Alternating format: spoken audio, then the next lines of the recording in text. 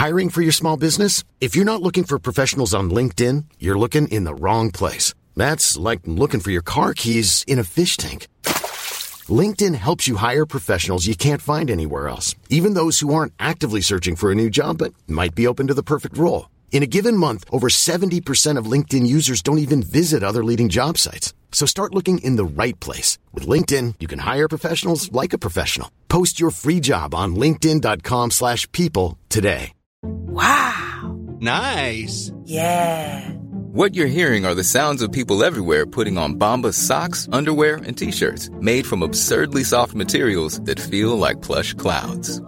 Yeah, that plush. And the best part? For every item you purchase, Bombas donates another to someone facing homelessness. Bombas. Big comfort for everyone. Go to bombas.com/ACAST and use code ACAST for 20% off your first purchase. That's bombas.com/ACAST. Code ACAST. Millions of people have lost weight with personalized plans from Noom. Like Evan, who can't stand salads and still lost 50 pounds. Salads generally for most people are the easy button, right? For me, that wasn't an option. I never really was a salad guy. That's just not who I am. But Noom worked for me. Get your personalized plan today at Noom.com. Real Noom user compensated to provide their story. In 4 weeks, the typical Noom user can expect to lose 1 to 2 pounds per week. Individual results may vary.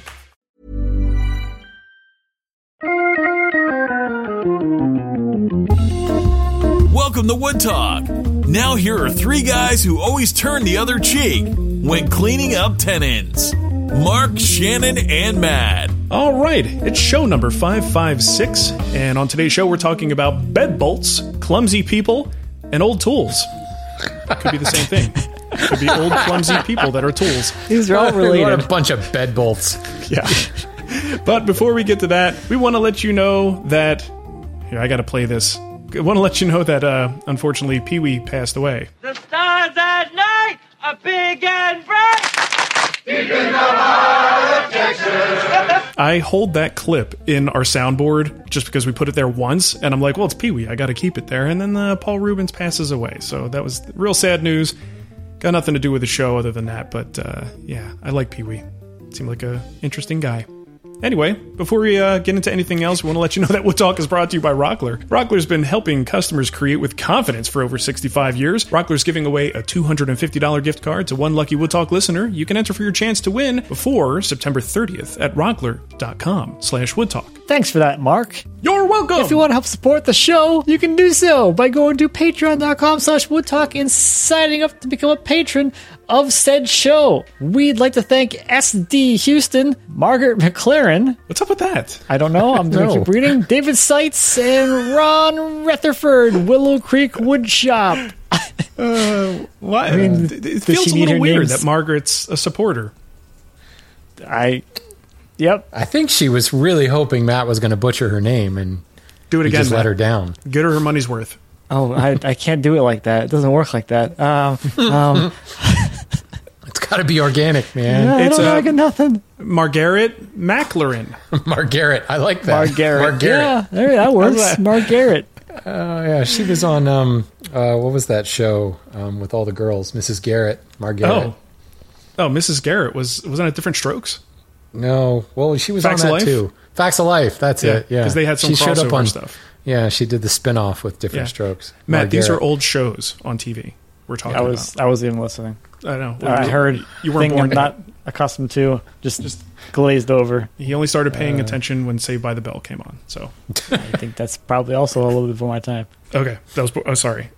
Oh, God. I was a small child. I don't watch TV anymore. I was going to say, I can't go any more recent than Saved by the Bell. You've lost me now. I can't come up with anything more recent. I'm done. That's it. All right, nothing the last 20-something years. 25, 26 years. Nothing. Okay, so we got a dining table episode today. We're talking about old tools, and it was inspired from a question here from Eric. So, Matt, why don't you give that a little reading? Oh, I can read. Should I read it out loud or just read in my head to myself? Ideally out loud. I'd say act it out. Yeah, and that's for interpretive hand movements. We have the YouTube version of the show. We should probably mention that. We do. If you'd like to see our smiling faces and see all the work that Todd does, way more work than he should, you can head over to the YouTube channel and watch us as well as listen to us if you'd like, if you're into that. It's a lot of fun. You can see the back of Lindsay's head. You can see pancakes. See my doggy over there. Mm-hmm. You see Shannon's curtain in front of the window. Yeah. It's a good curtain. I've got a dead plant over here. Went away for 3 weeks. And that is very dead. Yep, it's gone. I built that clock. Oh, look at that. It's a sign that I actually built stuff. And it has finish on it. Nice. That table over there, I built that. Okay. Oh, just awkward finger pointing behind us. We just, you lose your perspective. I hung those curtains. Attaboy. Yeah. Wow. Amazing. All right, Matt, get us out of here. Fine. All right, this is from Eric. I know y'all are mostly willing to buy modern premium tools, but I also hear people recommending buying old tools and saying that the older the tool, the better. The people who say this never seem to provide objective reasons to back up their claim. Is it actually true?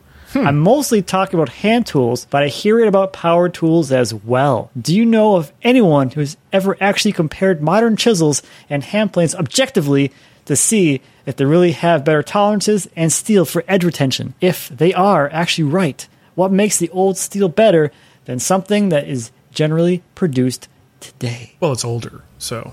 Yeah. It's better. It has electrolytes. It's Brondo. It's old growth. So, I mean, this feels like something Shannon would have a good opinion on. Well, what's interesting is With the first experience. thing that comes to mind is the power tool side of things. And I will definitely say no. Like, old power tools scare the you-know-what out of me. And I get that, like, 40-inch battleship joiners and, they just keep running and running and running, and they're, they don't make it like they used to. I think there's something to be said about that, but like everyone I know who has these now, in fact, Willie from Freeville, he's a Patreon supporter. He's written in several times. He just bought, the joiner of, oh my God, I'm blanking on the name. The dude, the wood book guy. The guy with the little, it's wood, that guy who wrote the book on wood. Hadley? Hoadley? Bruce Hoadley, yeah. He just bought his joiner, and it's one of those, like, 30-inch, solid iron things, and it's really cool looking. I remember Chuck Bender has one, but there was always so many, like, oh, this thing is fantastic, but stand on one leg while you use it because you're liable to get shocked, or there's no guards, there's none of this stuff. There's always lots of caveats to, like, why this is dangerous to use, or I would never buy this tool. I only waited till I, felt really good about the tool. They're just like walking safety hazards. To me also, like if I'm going to crank something up to thousands of RPM, I want to make sure it's not going to go flying off. And I don't have the skills. Like I watch Matt's, Instagram stories for that type of stuff. I'm not pulling bearings and pressing bearings and welding crap back together. Like that's not in my skill set, nor do I want it to be my skill set. So I'm certainly not going to like refurbish a router and then crank it up to 10,000 RPM and feel safe about it. So for the most part, if I'm buying power tools, I'm even a little cautious about like secondhand because I don't know what the maintenance was like. I don't know, what someone has or has not done. And I don't know that I have the skills to actually do like a deep maintenance job, on a tool like this. So I'd rather have that full knowledge of something. So anyway, I just spoke about power tools because I just definitely way to go, not. Shannon. Yeah, sorry. Attaboy. So I can address the hand tool thing unless one of you has something you want to say before I do that. Can I add one thing to your little comment there? I think when you compare like the old power tools, like the jointers you're talking about, to like modern jointers, I think you have to kind of keep in mind the fact that you're comparing like apples to oranges. Mm-hmm. Like those giant jointers are industrial machines designed to go into industrial settings. They're not like, here's the 30-inch hobbyist jointer you can put in your garage. Right. That's not really what they were intended to be. So you can't really make the comparison like that old tool is better than a new jointer.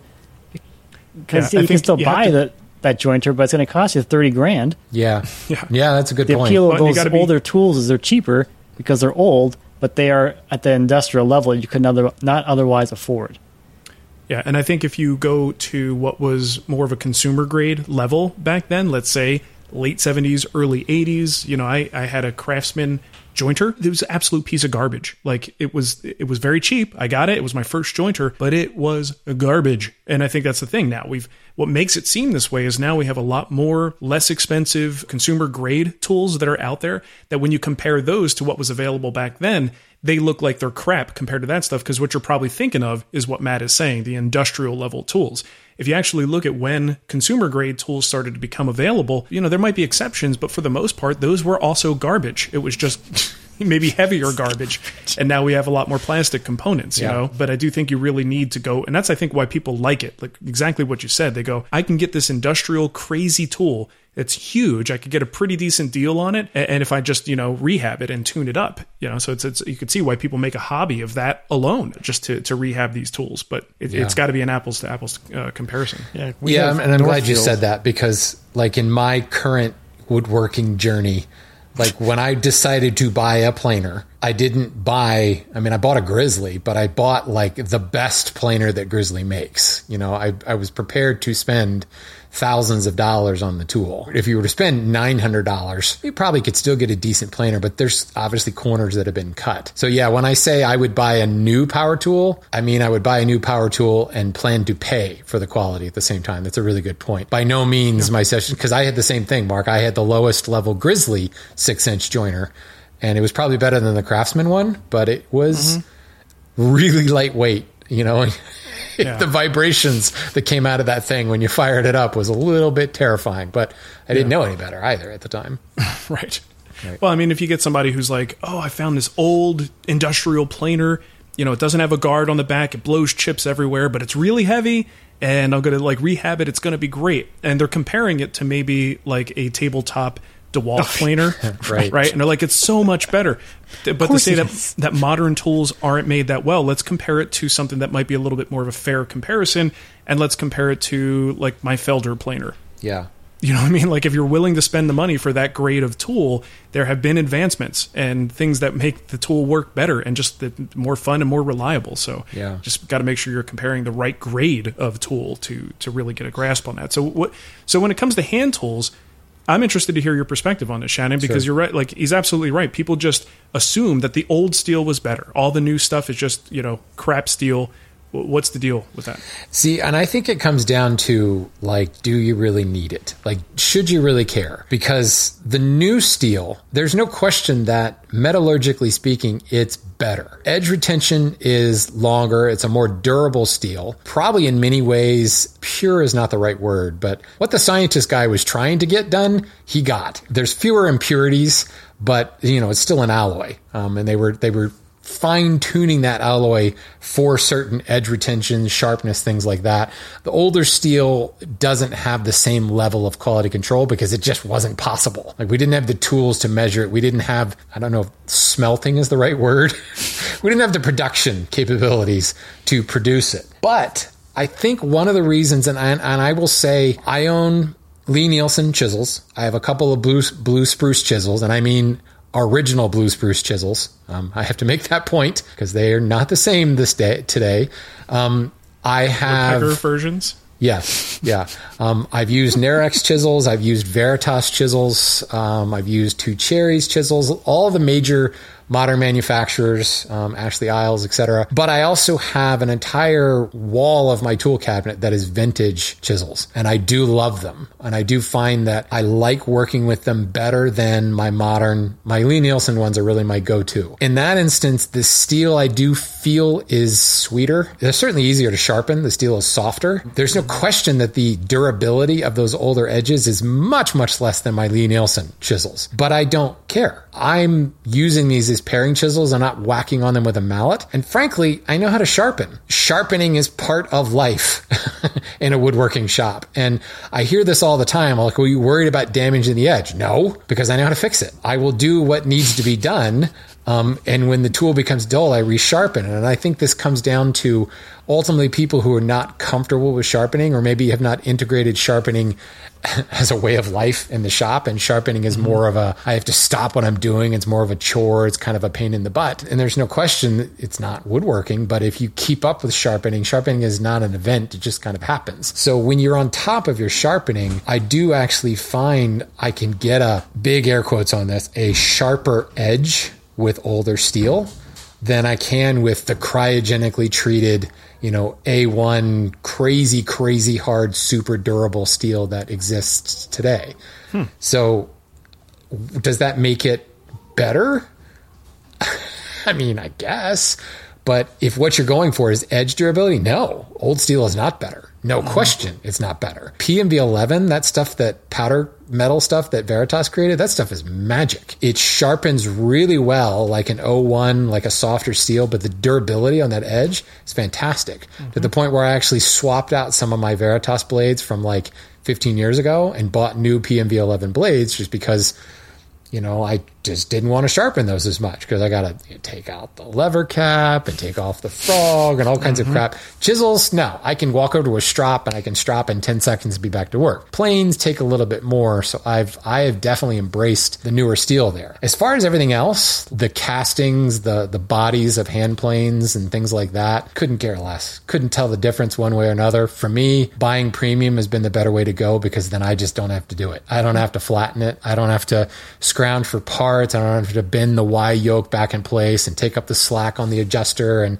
all that other crap. I know when I get a Lie-Nielsen tool or a Veritas tool, it's well tuned. That and the fact that modern tools have added features, little things like an adjustable mouth on your hand plane goes a really, really long way. If you have 20 different hand planes and you can set the frog differently for each one to adjust the mouth opening, you're fine. But if you just want to have that one plane and be able to tighten up the mouth or open the mouth, that type of stuff is fantastic. And honestly, that's one of the reasons I've gravitated towards Veritas, because they have those little innovations in their planes. Set screws. Such a silly little thing, but having set screws in my Veritas planes, I just drop the blade back in. I don't really have to futz with a lateral adjuster. It's just good to go. The only example I would say older is better is like paring chisels. When I want that kind of easy to sharp, kind of sweeter feeling edge. Balance on some of the older tools is a little better. The balance of the handle on a chisel, I think, is sometimes better on an older tool, but Lie-Nielsen fixed that. My Lie-Nielsen chisels are as well balanced as any vintage chisel I have. So,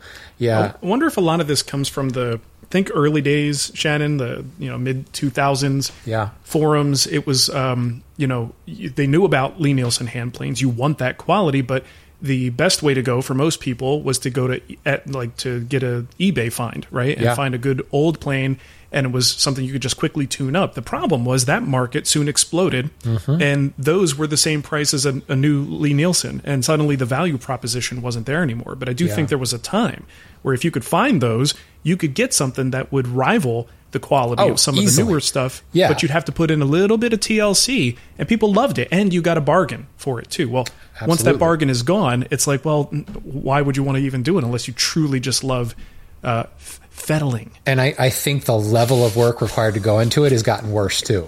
Like there's there's nothing that's even been close to fettled. In most instances, it was used as a boat anchor for 100 years, and it's just nasty. And I've got a number 2, an original Stanley number 2 that is a fantastic plane. There's been part of me that's like, I could buy the Lie-Nielsen number 2, like if I wanted to get matchy and match with my Lie-Nielsen smoother, but it's like there's no point because I did sink the effort into tuning the number 2 because I got it for $50.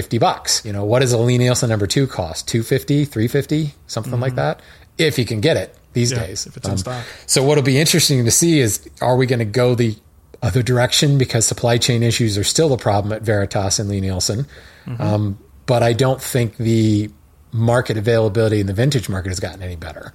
There's still a bunch of crap out there for Lie-Nielsen prices. Yeah, right. So you're right. It's a perfect storm of supply, demand, quality. Interesting. All right. Well, you know who also carries high quality new modern tools? Rockler? They do. I never know if that's a theoretical question or if you're actually waiting for us to answer. Or I never know either.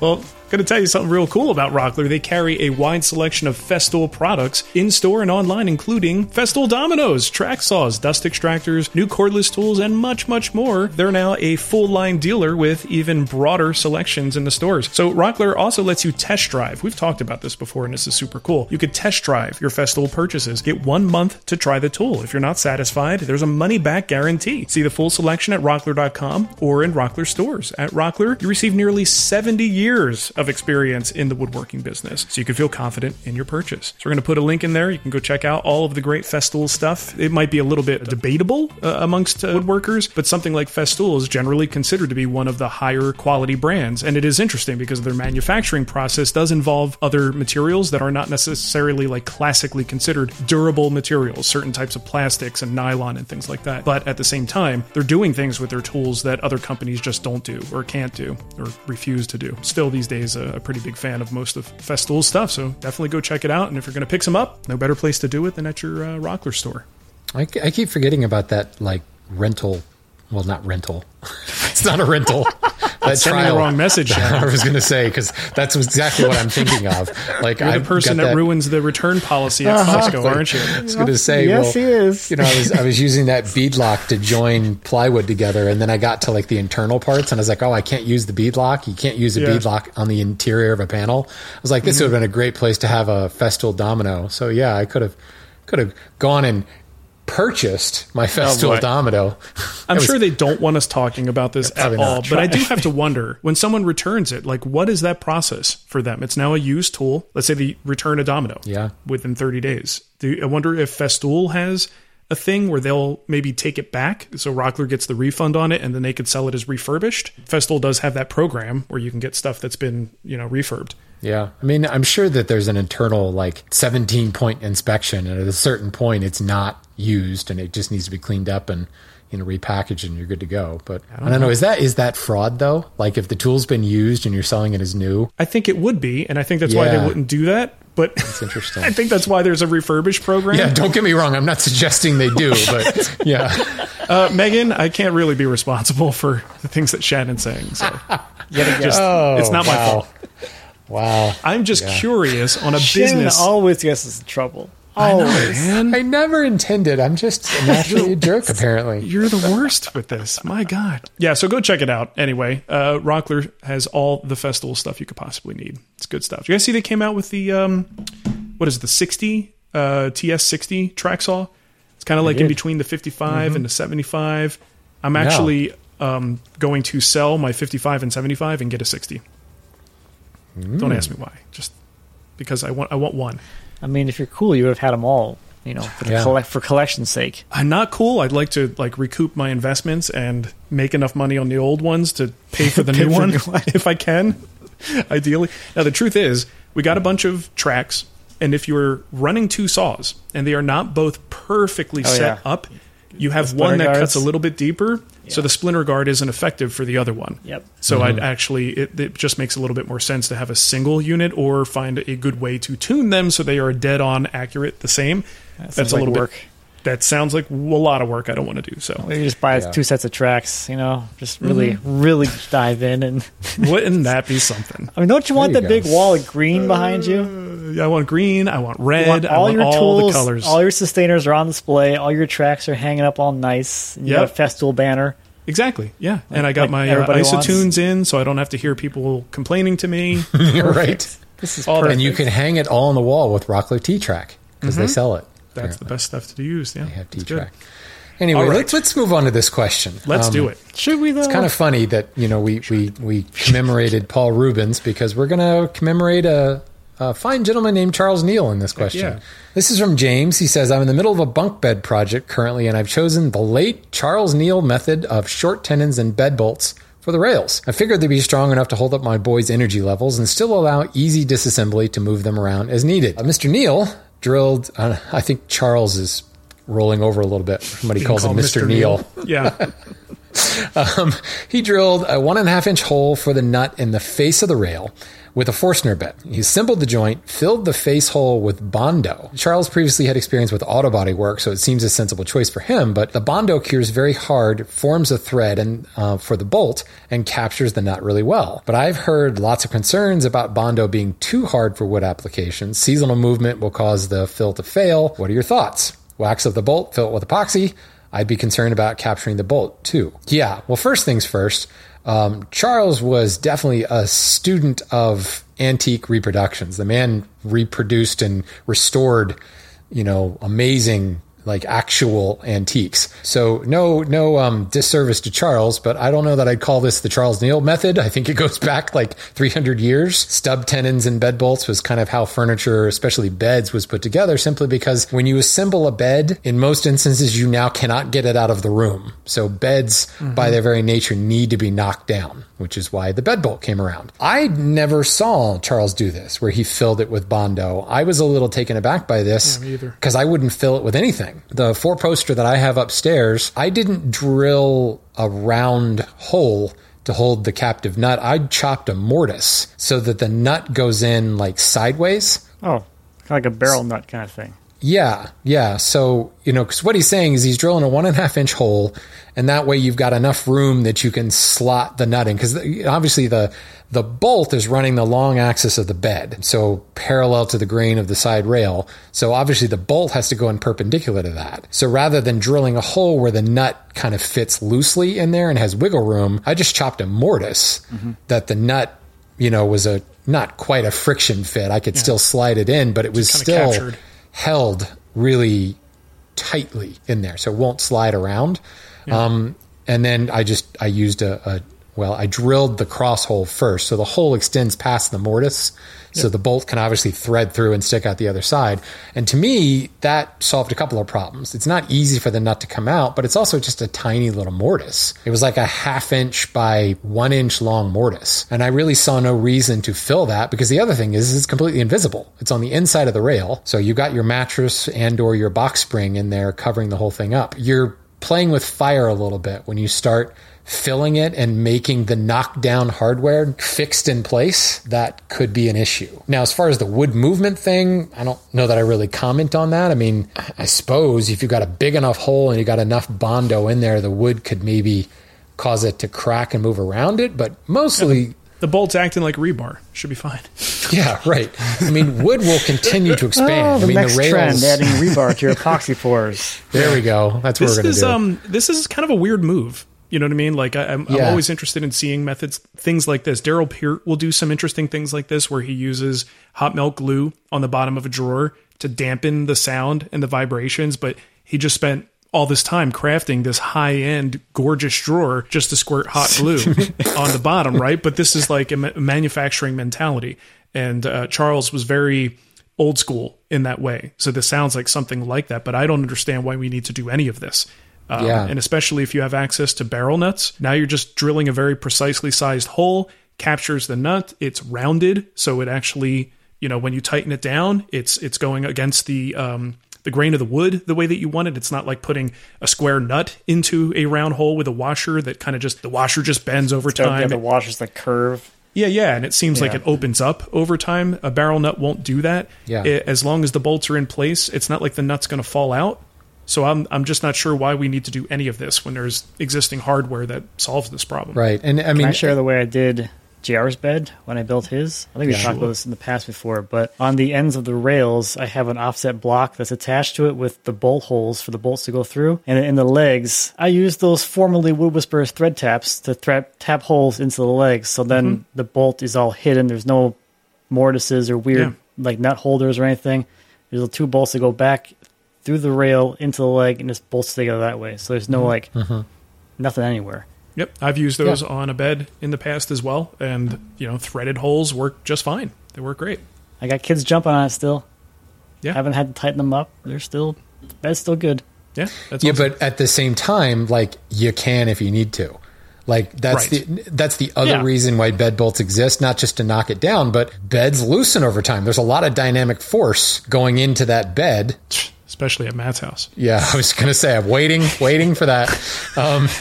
And you know, the reason that beds squeak, if you've got a squeaky bed, you can tighten it up and it doesn't squeak anymore. So, yeah, you know, well, in unless effect, you're a parent of like teenagers and you want to make sure that bed's not squeaking, you know, then you loosen them on purpose. Right. Oh, thank you, Shannon. That's nice. Sure. It seems this is like what you guys have to look forward to.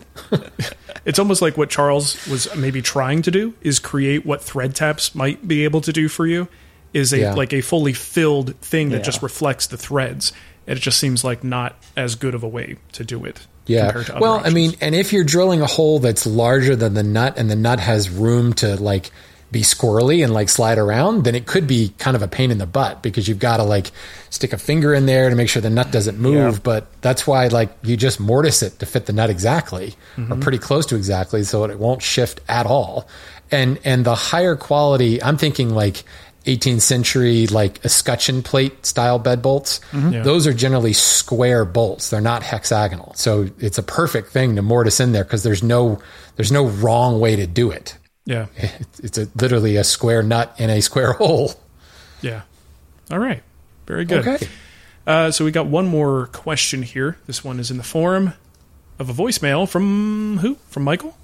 Michael. Yes, from Michael. Hey chaps, this is Michael Bateman calling from Wild Parrot Woodworking in Sierra Madre, California. I'm a huge fan of you all and want to thank you for the inspiration that gets me into the shop and keeps me company in here, even though it is 90 degrees in here at 9 a.m. So thank you for that. And my question today is about breaking edges. I love to keep a crisp 90-degree edge on my pieces whenever I can, but with a 2-year-old and another one on the way, I'm wondering how I can best balance the woodworker in me that wants to keep a crisp 90 with the parent in me that wants to, not have anybody slice themselves open on a piece of furniture. I don't want to end up breaking the edges to the point where I basically have a round over. So if you have any thoughts on that, I would love to hear them. And I also want to give you all credit and blame in equal measure for the passion that's driven me to open my own woodworking shop. And if I can plug it, it is wildparrotwood.com. Thank you all so much for everything that you do for the community, and go Rockler! All right. Well, I got to say, I think Michael, he's already got one on the way. He better go check his bed bolts. There you go. Just, stuff going on there. Okay, 90-degree edges. Oh, this is cool stuff. I'm sorry, never mind. What are you looking at? Michael's Wild Parrot Woodworks. Yeah. He's got this cool step stool. I'll show the people. It's like a dinosaur. Oh, look at that. Look at all those sharp edges. Look at all them things you fall on. And is that for a kid? That looks like a death trap, man. What are you doing? The guy who's concerned about 90-degree corners puts a medieval step stool. They're kind of rounded. For our audio listeners, imagine the back of a stegosaurus and like a ladder going up the middle of it. Yes. Yeah, right. This is perfect for children. Well done, Michael. I now like we know it. where the question comes from. Now we know. Okay, so here's we do our research here on this show. That's right. We don't just plow right into these questions without more information. Context. Yeah. There's a couple things here. First, it's the fact that he's looking at the 90-degree edges as sharp enough to actually cut, lacerate, right? Do you guys ever, even when you're doing a crisp 90, do you ever not break the edge to at least allow it to not cause like paper cuts? No, because I generally have already cut myself 3 times on it. So I'm like damn it.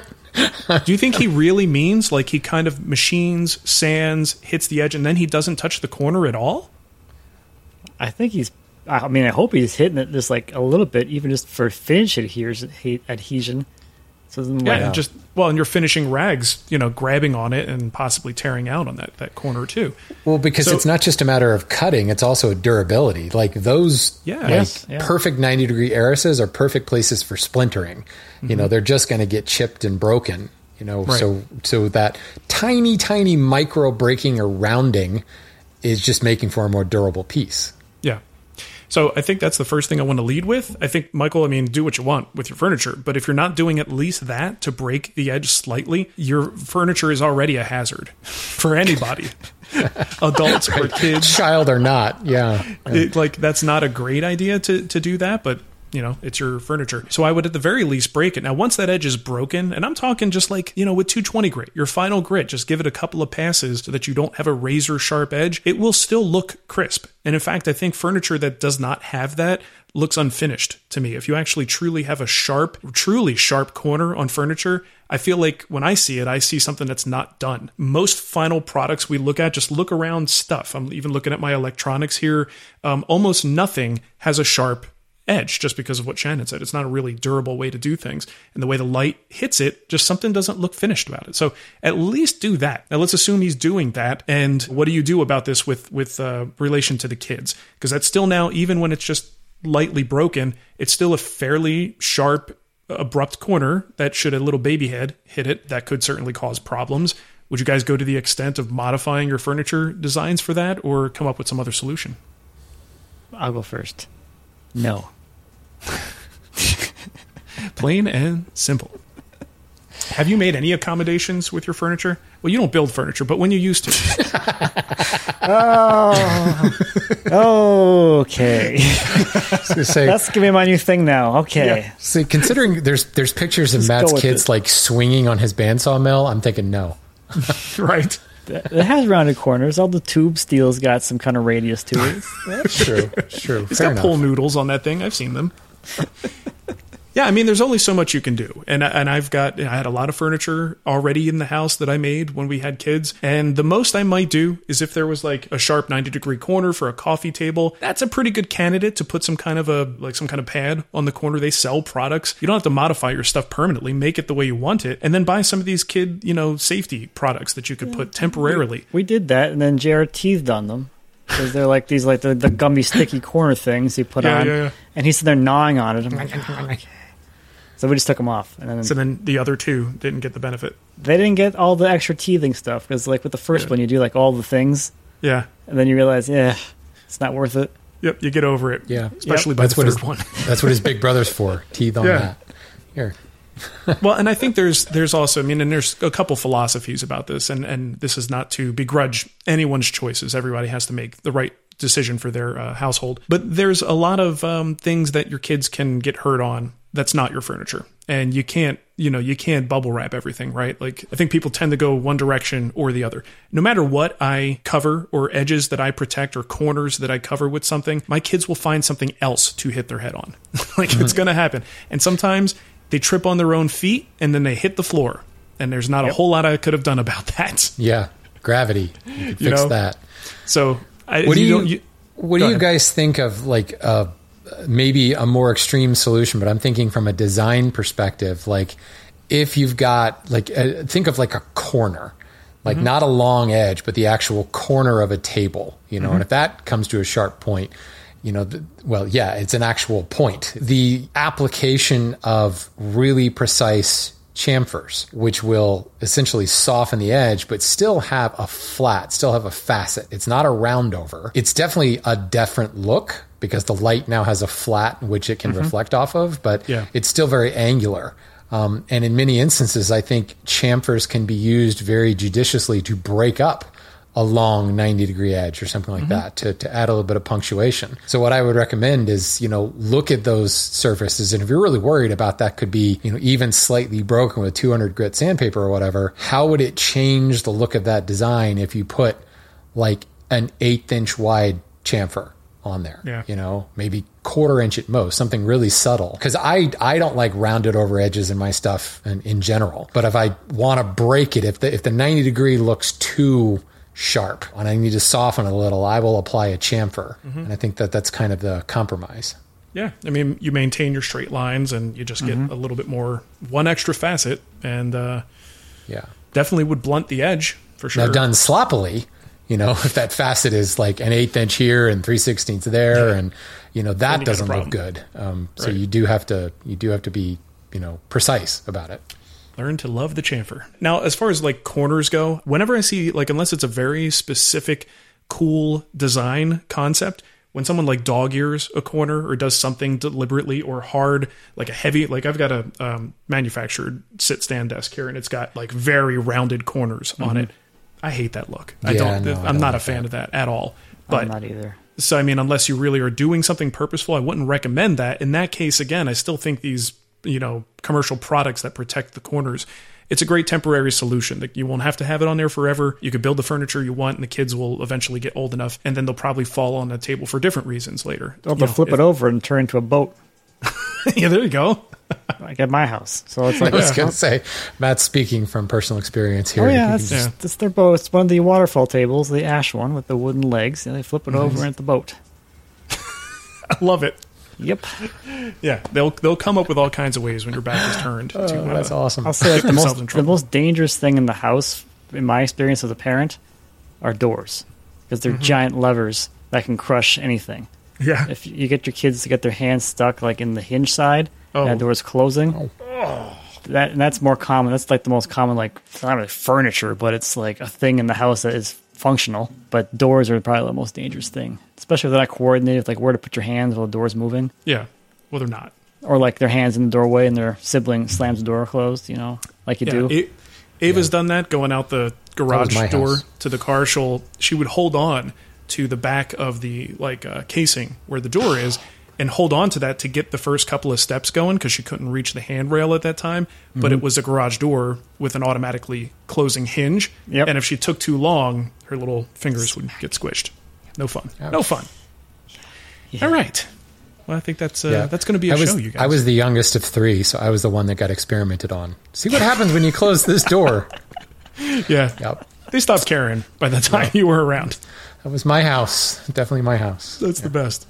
Guy right here to prove it, and one over here to prove it. I was thinking about that. I've got a dog bite here. So my grandpa had a dog that not only bit me in the face, but bit my other cousin in the face. It's 2 family members that got bit by this dog. Dog lived a full, happy life. And I'm just thinking, like, if that happened today, the way people are, right? Yeah, like, that dog probably wouldn't be around for very long. But it's like, well, so the kid got bit. Just don't go near the dog. Don't go near the dog. That's the solution. Problem solved. It's like, fixed it. What is? I got a problem where my Doberman has occasionally growled at Ava, and I give her this look. I'm like, you're on the bubble, girl. Like, you better be careful. And I'm talking to my daughter either. I'm talking to the dog. It's like very different sensibilities to this stuff anymore. Oh, okay. Yeah. Well, we tell Kenny he's going to be sent off for scientific experiments all the time. Makeup testing. Yeah.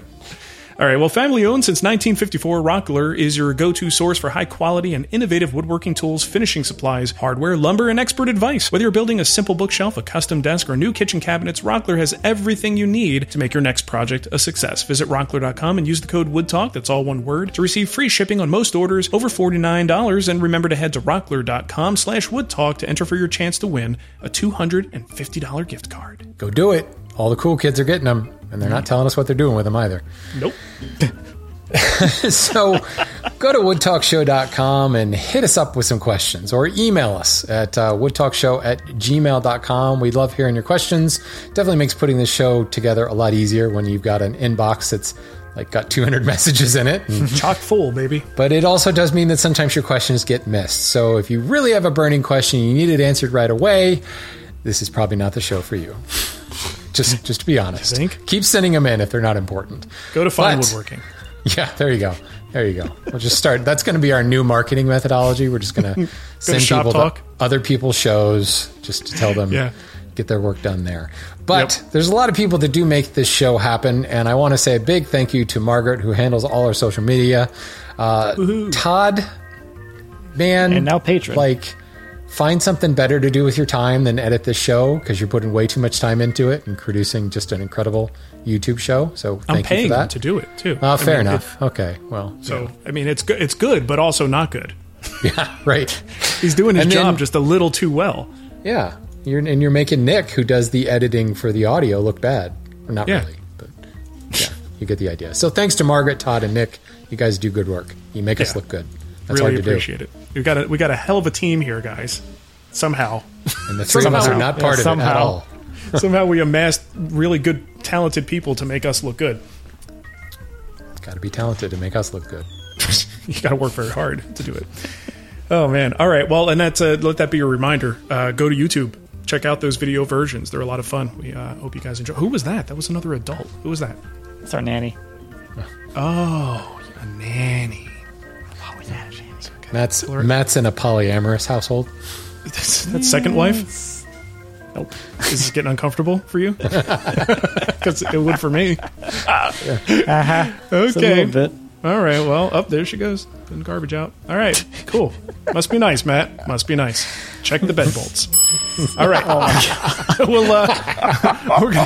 We're gonna catch you guys next time. All right. See ya. I don't know if I'm calling back again. There goes the title. It's got to be check the bed bolts. Thanks for listening, everybody, and we'll see you next time. Bye-bye. Bye.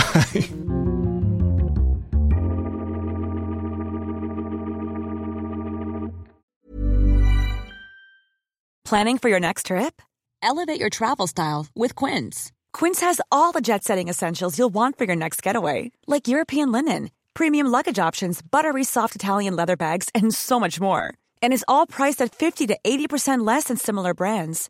Plus, Quince only works with factories that use safe and ethical manufacturing practices. Pack your bags with high-quality essentials you'll be wearing for vacations to come with Quince. Go to quince.com/pack for free shipping and 365-day returns.